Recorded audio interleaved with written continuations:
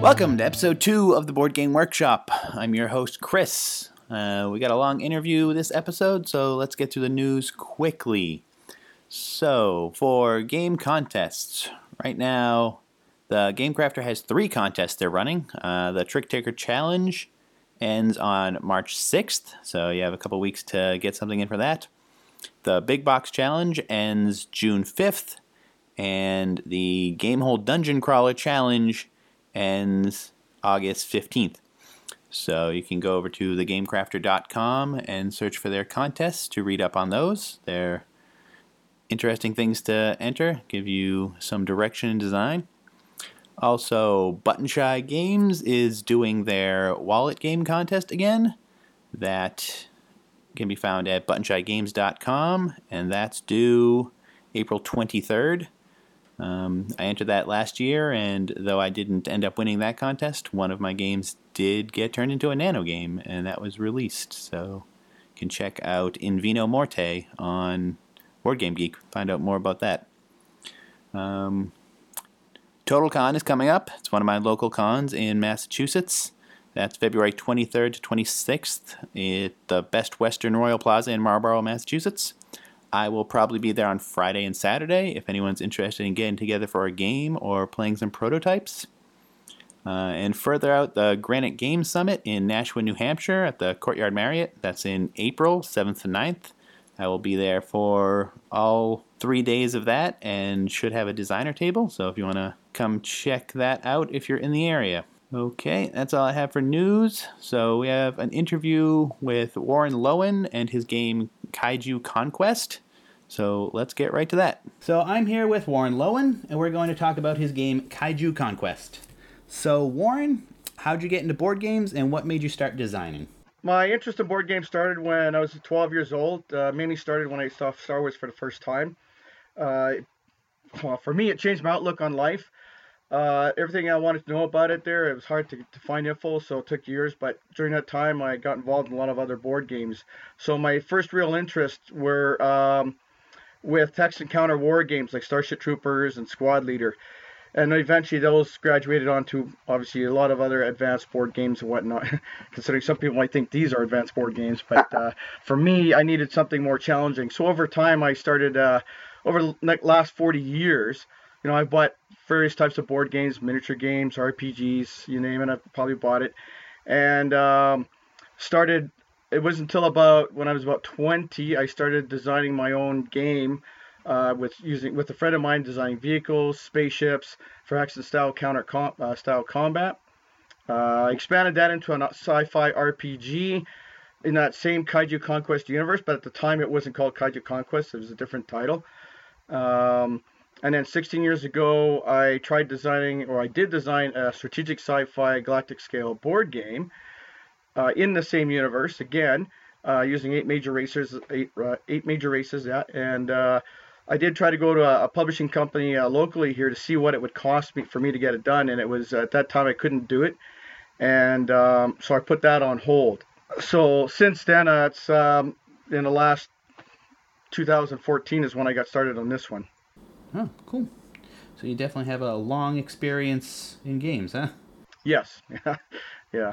It kind of helps. You don't necessarily have to have all that experience with board games, but it does help because you've got all that different, you got that experience and knowledge from all the different types of games and what you can do to try and make something different and more original possibly. All right? Yeah, you can use ideas from other games, but you try not to obviously copy someone else's idea. Yeah, it's good to get ideas and good to know what not to do also. Yeah, exactly. You kind of went over it, but what was the reason for this game in particular? What was the idea that started it? Pacific Rim, back in 2013 when that movie came out. I loved that movie, and since then I wanted someone to create. Usually somebody's always creating these games based on movies or whatever. I was hoping someone would have created a strategy board game based on that, but all they came out with was a HeroClix style miniature game and a simple little card game. It wasn't what I was looking for, even though I do have those games, just to see what they were like. So I decided to design my own concept in January of 2014. I tried to contact Warner Brothers to see if they could support me and all that stuff and help me publish the game, but I didn't get any response for them. And during that time, I decided I did a little bit more research on all that, so I decided to actually create my own game and save myself a lot of money and effort over, just trying to go through a publisher like that. Oh, definitely. Let's get into the game. You want to just describe it quickly for the audience? How it plays, rules? Well, I don't know if I can describe it quickly, but it is a 2 to 4 player sci-fi strategy game of alien invasion and with giant mecha and monsters, and it can be played between 90 to 180 minutes. Just to give a bit of background on it, because it has a thematic feel to it. I try to make it an epic scale kind of thing based on what I've done in the last 40 years of this game. So it takes place in 2116. Nations of Earth are recovering from the latest World War 30 years previously, and a new threat arrives in the form of a highly intelligent alien race there called the Caesarans. They take over Mars to set up these teleportation platforms, and are using Earth as a test subject for their experiments on short-range teleportation using giant creatures known as the kaiju for frontline assault, and they're supported by swarms of land, air, and sea military forces. So during the first attack, the Caesaran forces were engaged by another species called the Durelli, who observed their activities, and they sent a special mech force to stop them. They failed, and in doing so, one of their leaders, known as the Battle Master, goes through the first portal, which I don't know if you can see it behind me here. There's an image here on my left here. That's basically part of what that is. That was the first image created for it there. Them going through the portal, and the Battle Master defeats the Thunder Dragon, gets damaged itself, gets rescued by the naval forces of Earth, and he makes arrangements there with the humans to build mecha to help support the United Nations reaction forces, the humans call themselves, to fight against the giant kaiju. So the board itself, the game board, it takes place around the Pacific Ocean. You got 16 major cities that are along the coastlines of both sides. They're beautifully illustrated cities there that my artist Becca TR has done for it. So it covers obviously only that part of the map. No, I was going to do the whole world at first, but I thought the further out I go to do the whole world, the less detail goes into the game, as it were. It's a lot simpler then. Some people like that way, but I'm trying to make a decent war game with a lot of variation and strategy to it. So I just stuck with the Pacific Ocean side of it and kind of going that same concept as what Pacific Rim did, just that area to start with. So there is a training manual. It has basic and advanced rules for it. And in the basic game, the objective is for the Caesaran forces to control and or destroy at least 12 city and land zones, as well as have at least 2 bases in play. And you have to do that before the end of turn 6. The humans just have to prevent them from doing it to win. And in the advanced version, it's based on victory points. So whoever has each turn, you calculate who has control of cities, land zones, bases in play, and how many enemy forces are destroyed. And they have certain victory points for each of them. And I also have optional rules for other victory conditions you can play on, and using nukes, bio bombs, command cards, and that's the rule books itself. Cool. For the game components, I don't know if for that one there, because some people might be interested in this, is it does have 8 types of mecha and 8 types of kaiju, and there's 20 cards of each, so there are doubles and triples of some of them. They are double-sided cards, so one side is for the basic game and the other side is for the advanced game, where there's some more extra abilities for those mecha and kaiju. So there's also the 16 target city cards, which the Caesaran player draws to determine what cities they go to. So they don't get to choose. It's randomly drawn, just to be fair for the human side, so that they have to go to those cities through the portals to assault and spread out from there each game turn. So there's resource cards that they draw each turn to determine how many units they get to keep coming in. Think of it as like high command saying this is all that's available to you, so this is all you can play for that turn. There's command tokens to benefit them in combat. Bases, obviously, for both sides to help repair their forces and defend their zones. Damage tokens when the cities, bases, mech, and kaiju get damaged. Destroyed city tokens for the cities. And, of course, there's dice that I use a 10-sided dice system for this game. So, actually, one thing I thought was interesting in your rules, you want to go over the combat system? Yes, in the combat system, actually, I just modified it there in the last few weeks here since the last game we played there at the convention. And the way it works is in the basic game, it's simultaneous combat. There's what's called a battle board, and every time opposing forces meet in the same zone, they have to do battle, and only one side or the other has to be remaining in that zone. So they get placed on the battle board, and on the battle board on each side, for the human side, the Caesarean side, are similar icons of those units. So you just place them on that row in line with those icons. And usually, say for example, a human side will have the mecha image on top, and then you got Air Force, and then Army, and then Navy, and other forces below that. So you place them in each of those rows. Same with the Caesarean, and the Caesarean player always moves first and attacks first, just to make it easier for who goes. And so what happens is the Caesarean player will choose which of his units will attack which of the opposing player's units, and they roll the dice. There's a defense value of the enemy forces, so they have to roll that number higher to succeed. Every time they get a hit, that military unit is destroyed. There is one military unit that takes 2 hits, so if you roll a natural 10, it does 2 hits, and that can destroy that unit. If you roll a natural 1, it actually damages the city instead, and every time you do that, the city takes a point of damage.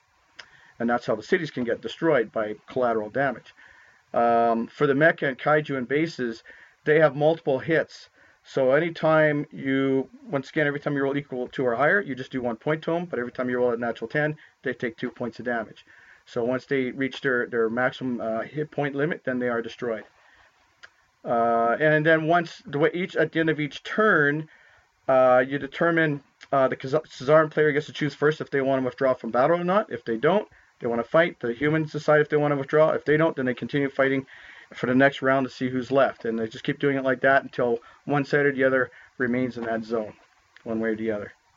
And you just keep doing that for each zone, and then basically that would be the end of the battle phase of that game turn, and it goes on to the next phase. And I have to say, the art for this looks really great, and the layout for your rulebook is all top-notch. Thanks. Yeah, the rulebook is not quite complete yet, but yeah, that was... I wanted to get that version out just so you could see it too for yourself. But for the general public, they're like, I don't know if people are printing this up for their own print and play purposes, but at least it's out there for them to see it and see what I've got so far for it. So, all right, let's move on to what are your concerns for this? Like, there's a reason it's not completely done yet. So, what do you think it needs? Well, I have to, like I said, the rulebook is the one thing. I still got some things to adjust on that, and that has to go hand in hand with not necessarily the rules itself, but the graphics. Some of the imagery I've got to change. Some things I got to add because I'm determining, because I've got I do have 3D minis printed for these that will be given to the manufacturer as stretch goals if that gets that far, and so I'm looking at including an image of those to put in beside the actual image of the tokens to show that you have both of those types to play in the game. If you want to just play tokens, you got those. Otherwise, you can use the miniatures, right? Yeah. So I'm looking at including those in the rulebook. Aside from that, it's play testing. There is a lot of I've mostly been just going to conventions locally here or game stores. Yeah. And it's hit and miss. Some game stores you get a lot of people responses to it, and others you don't. Same with the conventions. I've had some hit and misses with that. It is hard because the first time you play this game, it takes 3 hours to go through it, to explain it and play it out. It takes about 3 hours. After the first turn, people pretty well understand how it works. It's just the strategizing after that. And for some people, it's a little more difficult to understand than others because it is a war game overall. Yep. And so it plays a little bit more advanced than, like, say, Axis and Allies, if whoever is familiar with that. So that's one of the other things just for play testers is getting people to actually be able to sit through that for 3 hours the first time, to play it all out from start to finish.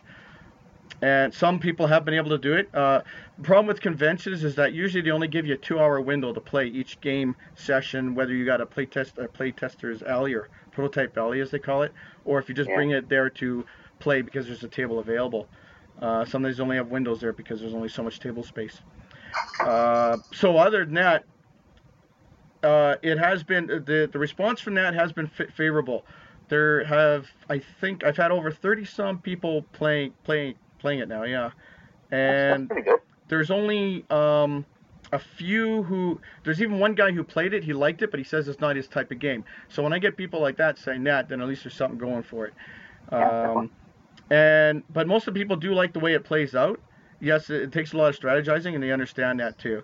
And I've had the last play test session, I had 3 people in there, and they actually gave me a lot of good points, and that's what changed my rules mechanics from what combat mechanics from what I had before, because it was a little bit more, not more difficult, but there was more record keeping for damage, and we managed to come up with something better to keep it simple, just like as I explained earlier. I mean, streamlining is always better, I think. So for playtesting, have you thought of doing like a shorter demo game just to give people kind of a taste for it and work through the mechanics? I have thought about that, yeah, and I think that's where I'm going to go next, is just to show, just to have like just show them, okay, let's just go right to the battle board and do the combat mechanic, because that's the biggest thing of it, is if they can understand the combat mechanics, everything else is just strategizing and moving the pieces and all that.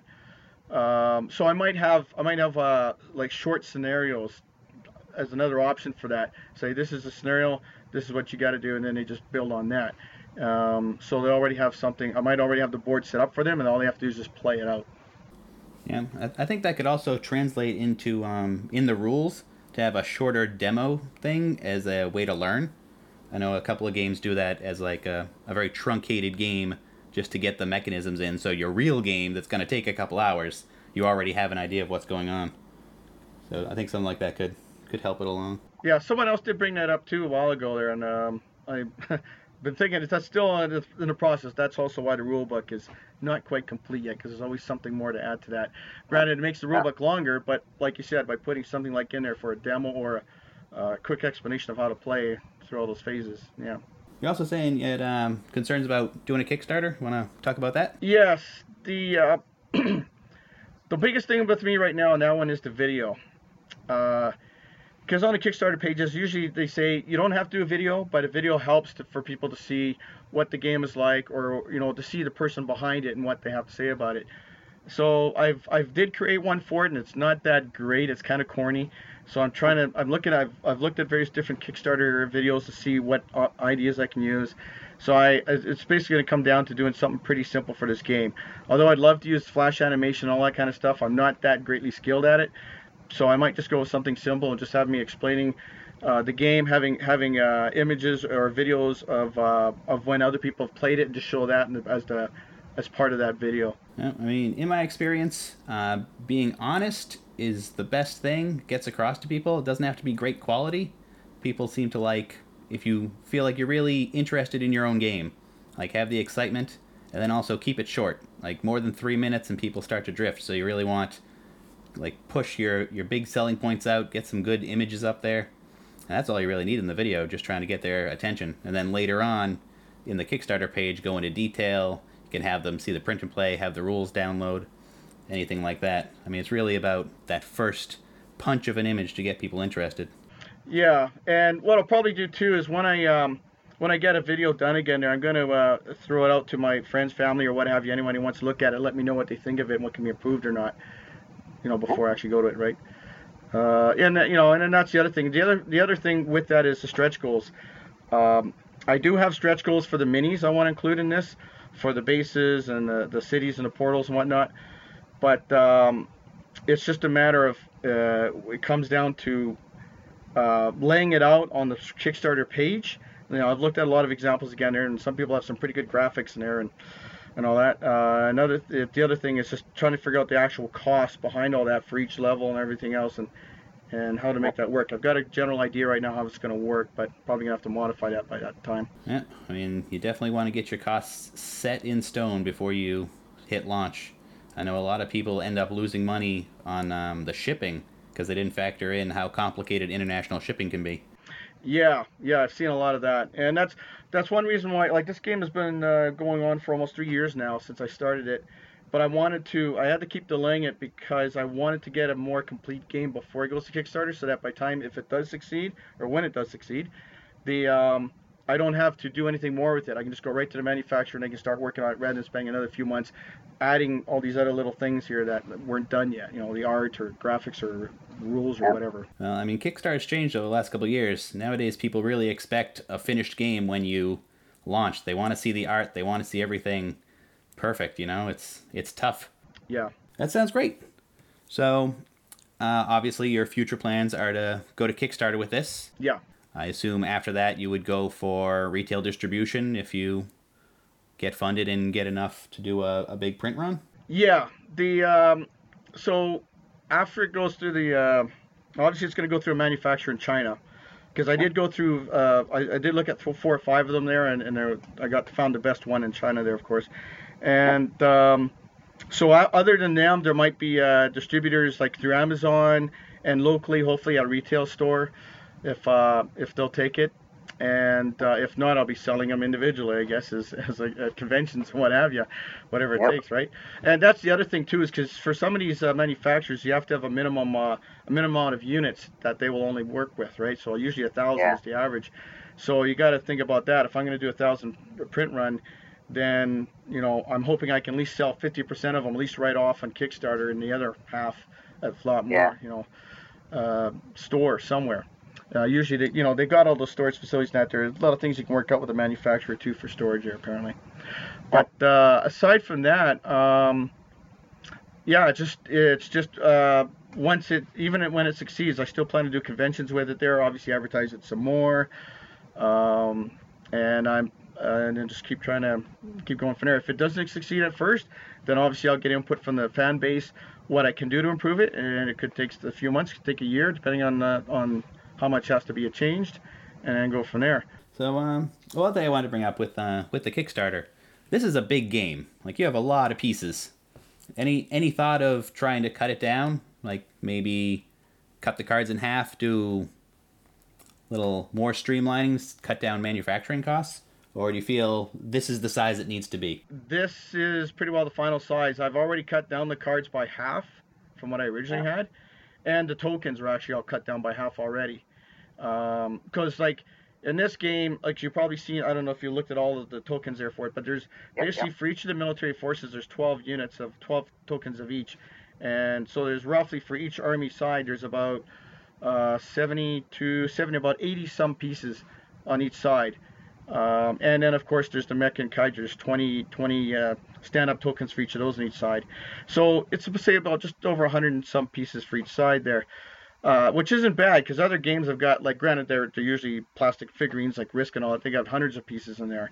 Granted, they're a more successful company. So I'm an indie guy trying to start out with something big. And I've looked at the thing where they said, start with something small, work your way up. But I tried to, and I couldn't because I'm so much into the war games and everything else. This is all I could think of at the time to try to get out there, especially with the Pacific Rim kind of concept. So I stuck with it, and like this is basically it. What you saw in the thing is pretty well it. If I cut it down any more, anything I take out would have to be used as a stretch goal. There's that option. But either way, it would still, in the end result, even as a stretch goal, if people buy into it, then obviously that's going to be part of it anyways. So I decided to keep those pieces with that as part of the final product. You said you had some minis that you would be thinking of as stretch goals. Would that be a couple hundred minis in place of all these tokens? No, the miniatures, like there's only going to be 8 destroyed city miniatures, 3 portal miniatures, 8 base miniatures. And that's it for now. Yeah, just basically. That's a little more reasonable. Yeah. And then as expansions, when the game succeeds as expansions, I'll look into getting miniatures done for the mecha and kaiju. On the one hand, you want to keep it small, keep it simple. But on the other hand, Kingdom Death Monster is over $7 million right now with a lot of really nice miniatures. So sometimes just having really cool miniatures can give you that boost. And, I mean, Kaiju and Mecha, that's definitely something that could be a selling point if you got pretty nice miniatures done. Although, really difficult for your first game and stuff, so. Well, it's some people, I don't know, and I look on the internet and the Kickstarters net, some people somehow have the funding to do it. Others don't. Like myself, I had a bit of funding. I exceeded that now, so I'm using, funds over and above normal here.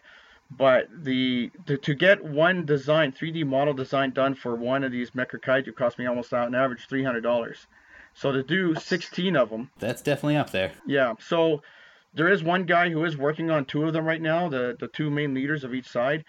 And I don't think they'll be ready before I do the Kickstarter. If they are, great. Then they'll do part of it as stretch goals. I'd like them to be. But if not, then I'll just wait it out and see what happens with the game anyways, and see what kind of response I get from that. I did do a video, not a video necessarily, but fundraiser to try to get money for my prototypes, for that matter, if not getting more money for the minis. But I only had enough to create one prototype out of it, and that was it. So, and a prototype for me to make cost me almost $250 with shipping. That's quite a lot of prototype. Yeah. So just for the box of that size now. And I've made the box big enough so that when miniatures do come out, you can fit everything in there reasonably. Because some games you get, once you take it all apart and everything else, now you're trying to figure out where to store it all in that box. Yeah. And this one's big enough to actually fit all of them if I had actual minis done for all of them there. So that's the idea, is to have it already the right size when I do expansions for it. Well, it sounds very exciting. Definitely wish you luck with that. And when you do get the Kickstarter up or any future news, let us know, and I'll post something on the website, assuming that this podcast is still alive. And so we're almost out of time, so just anything else you want to promote? Any cons you're going to, or demos or anything? Not right now. I will be demoing the game again at some local stores locally here in the next month or so, at Gamers Lodge and possibly Avalon Nights there in Edmonton. I've also been playtesting a new card game I created, which takes place in the same universe, and that's been played several times so far, and people are liking that one. It's very simple to play, easy to play in like within 20 to 40 minutes, depending how many players in that. And you can play up to 8 players, so it's even though it sounds like that could be a big game, it's actually not. And once again, there is a bit of strategizing, but it's a lot simpler game to play.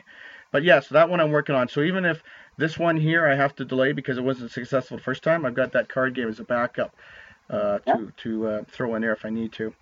But yeah, that's the only other thing I'm working on right now thing here. If people want to contact me for anything about the game, if you can see details on the game at Tabletop Generation. Just search up Kaiju Conquest, and there's a link in there that connects to Dropbox and it shows all the files for the game as a print and play. If you want to look at that at least, or print it up to play it. You can also contact me at Twitter at ATC_games, or I have the ATC Games Facebook page, which is at ADV to contact games, or just search Kaiju Conquest and you'll find it anywhere on the internet now. Awesome. Well, thank you very much for talking with us. I wish you luck with all of your future endeavors, and hopefully we hear good news in the future. Great. Thanks, Chris. Well, that does it for episode 2 of the Board Game Workshop. Thank you for listening. Tune in next month when I have an interview with Chip Bouvet, designer of Chroma Cubes, Smoke and Mirrors, and upcoming Universal Rule. If you'd like to send us any questions or comments, you can email the show at theboardgameworkshop@gmail.com. You can find us on the web at theboardgameworkshop.com, on Twitter at thebgworkshop. You can find me on Twitter at BlueCubeBGS. If you're a designer and would like to be interviewed for a future episode, let me know. The podcast is now on iTunes and Stitcher and SoundCloud, so you can check us out on all of those. Give us reviews, comments, stars, whatever they do, and tell your friends about the podcast. Thank you very much.